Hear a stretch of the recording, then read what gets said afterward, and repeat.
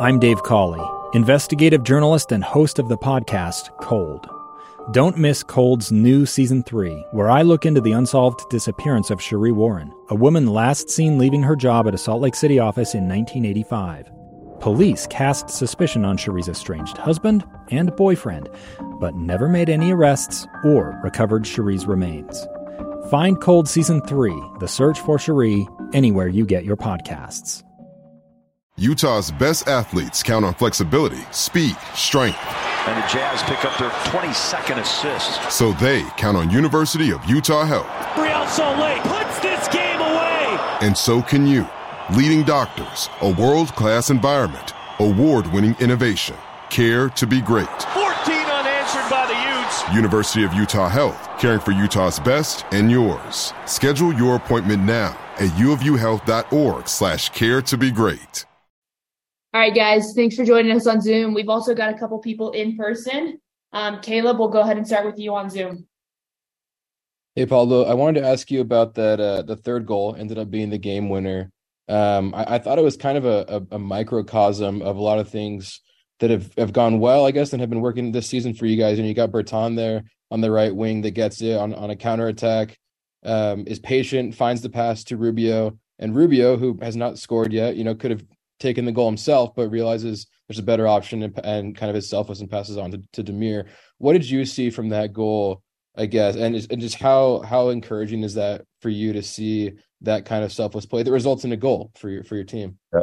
No, I think, those are some of the things that we talked about in the last couple of weeks is we want to get into dangerous areas, and then it's decision-making and playmaking. And I think Bertin did a fantastic job of because I think in the past few games that we've been putting in some crosses with numbers favoring the defense. And so we really talked about how we want to break corners, the patience. If it's not there, then we circulate the ball. And I think Bertin just handled himself in a fantastic way to find Rubio. And Rubio, had an excellent play as well to secure the ball and find Dami, and obviously a fantastic finish. So again, I think, a lot of times in those moments, it's got to be you got to make selfless plays, and I think everyone on that play, starting with a great defensive shape and a great turnover, capitalized on a good moment. And then you're in a bit of a unique position, playing these guys again just in a few days. Do you just run it back with the same guys? We'll take a look. Obviously, there's some guys back home, and again, we have another busy schedule in the next couple of weeks. So it's really about taking a step back and looking at the whole group and seeing where everyone's at, and how everyone recovers from this game. I think obviously the group that came out tonight and the guys that came in did a fantastic job. But again, I think it's we got to look at it from a bigger from a bird's eye perspective to make sure that we're not putting anyone at risk physically with the amount of games that we've been playing. Gotcha. Thanks. Pablo, it's been a couple of years since you were part of the Rapids organization. You've been settled with RSL now. What are your emotions coming back here tonight? Obviously, I think when you walk into the stadium, there's a lot of wonderful emotions, and it's almost nostalgic.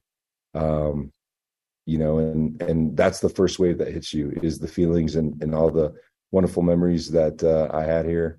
But then quickly you realize you're representing a different organization, and the focus is on doing everything we can to put ourselves in a position to win the game. And so a bit conflicting, but it feels really good after the fact, to be where we are. And again, I think sometimes you get caught up in the rivalry, but I think for our group, the most important thing was the 3 points and scoring goals. And so we did both those things today. So yeah, I think it was a step in the right direction.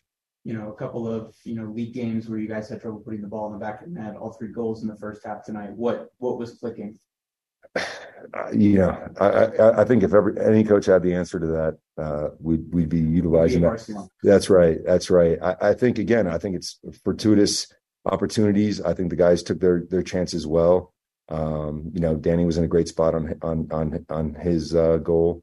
Pablo took a good strike, and I often say, you got to make plays. And what does that look like? Well, it depends on where the ball is and how many defenders there are and making the best decision. And then obviously the precision in the passing and the movement off the ball. So all those things, had to come into play. But, we've had some decent chances in the past and similar to the ones we had tonight, but didn't capitalize on it. So, the guys were fantastic in front of net and really showed a professional workman's-like attitude to really close out what was a difficult game. Carlos? Una pregunta rápido. Primera, todo lo que no se mete dentro se mete fuera, ¿no? Se mete fuera de casa en Copa y ahora en la Liga. ¿Qué crees tú que cambió? ¿Dónde está la diferencia? No sé, Carlos, porque también jugamos con un grupo que no ha jugado juntos y a veces te sale, a veces no, pero yo creo que la mentalidad del grupo en este partido fue perfecto. Estaban enchufados del minuto 1 hasta el último minuto y tengo un orgullo de cómo trabajaron, cómo mantenieron el marcador y lo más importante es sacar los 3 puntos. Y la otra pregunta, ¿esto que hemos visto hoy te va a hacer cambiar lo que tenías pensado para el miércoles? ¿Te vas a volver a plantear todo? Sí, o sea, lo que he visto esta noche es que cuando 11 jugadores luchan uno para el otro, somos un equipo diferente y el fútbol no se gana con individuales, con jugadores que hacen jugadas. Hay que hacer jugadas en la parte ofensiva y la parte defensiva. Y el colectivo esta noche fue fantástico y fue un partido muy importante donde estamos en la tabla para seguir para adelante. Y yo creo que este triunfo nos da mucha confianza para el partido del miércoles y también el sábado. Pablo, we've seen in a couple rare instances where teams play each other back-to-back in league play, the second game's always a mess. You're sure I know very well in playoff series where it was 2 legs, the second leg's always a mess. How do you prepare the club mentally for Wednesday? Well, I think it's unusual, to play the same team in the same venue twice this quickly. I think, everything that Colorado did tonight, we were anticipating. Again, a well-coached team. Rahman does a great job with the guys. I think they execute their plan. So, for me, it's really about going back and thinking about how it's not just for this game, but for the next few games and how we put out a group that has the same type of mentality that the guys had tonight. And so there'll definitely be some changes as to who that is. We'll see how the guys recover. I think Jay Gladwey tried to give him a break tonight and he had to come into the game because of hold. So we'll sit down with the medical staff and the sports performance staff to make sure we make the best decisions for our group, not just for this game, but for the next few weeks. 2 years ago, Americans watched in horror as a crisis unfolded at the Kabul airport.